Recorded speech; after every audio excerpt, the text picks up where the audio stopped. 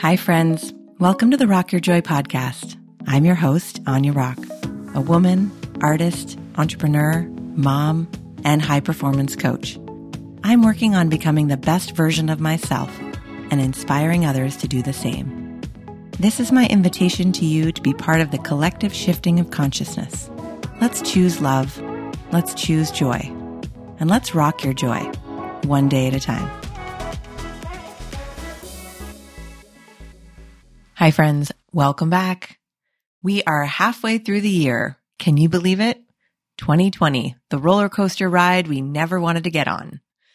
But like any good roller coaster, just as things are slowing down and you think you're about to get off, it takes the unexpected twist and turn. We thought restaurants were opening, cities are reopening.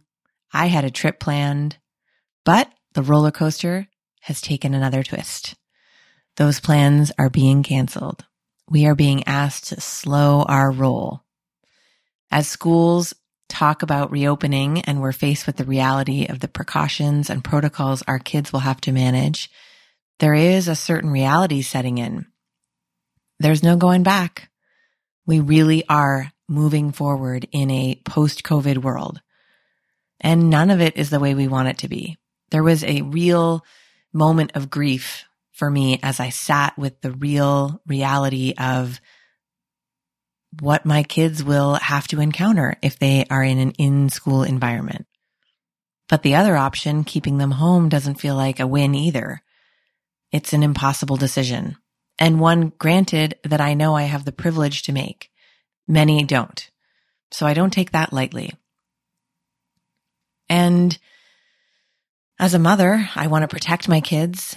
I want to keep them safe, both from having to experience whatever hardships come with the protocols and wearing masks and having plastic dividers between them. And I want to keep them safe and healthy from COVID. So we are torn in two directions. I've been practicing just staying with my breath, trying not to get into the land of crazy, of getting into the divisive conversations of what's right. Is it right to wear a mask? Is it right to open schools? I don't think any of it's right.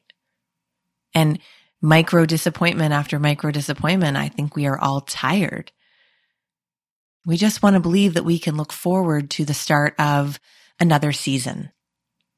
But we are still very much in this season.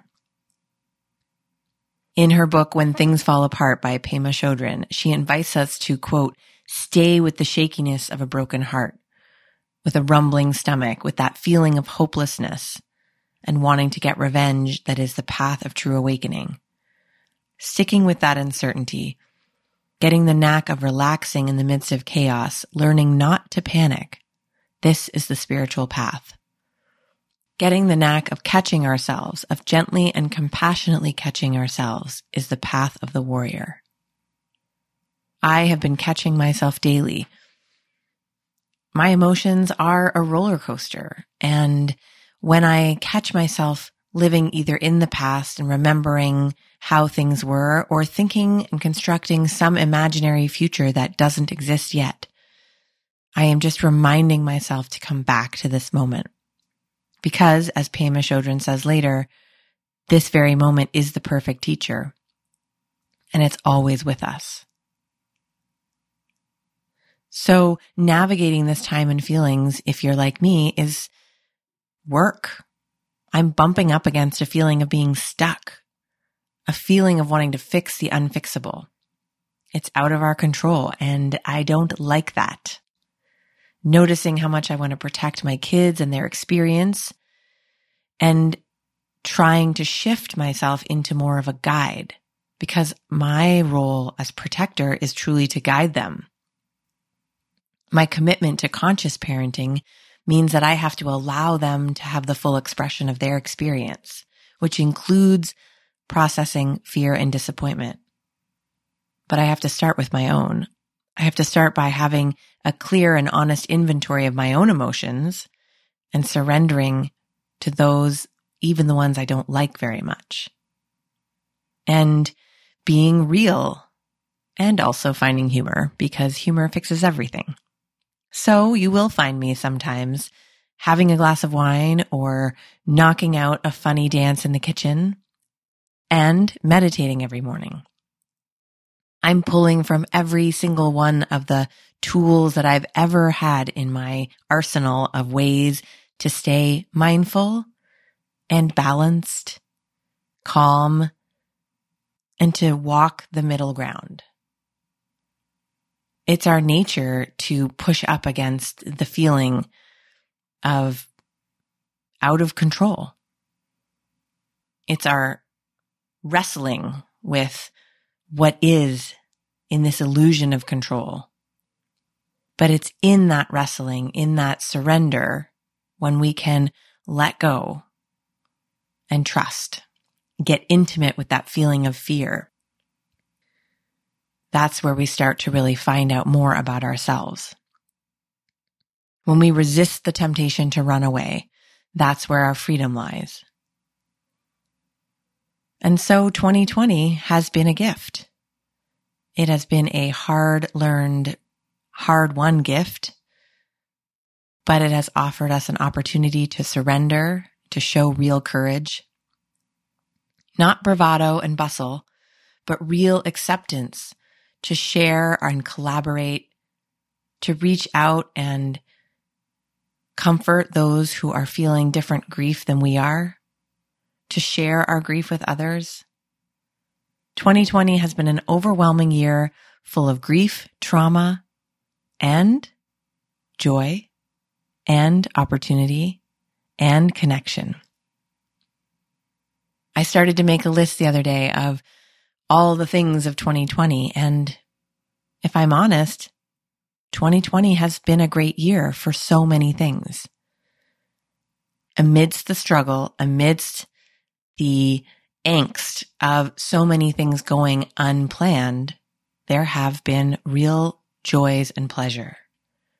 No, I didn't get to take the trip to Tuscany that my family had planned. No, my kids didn't get to finish out their school year.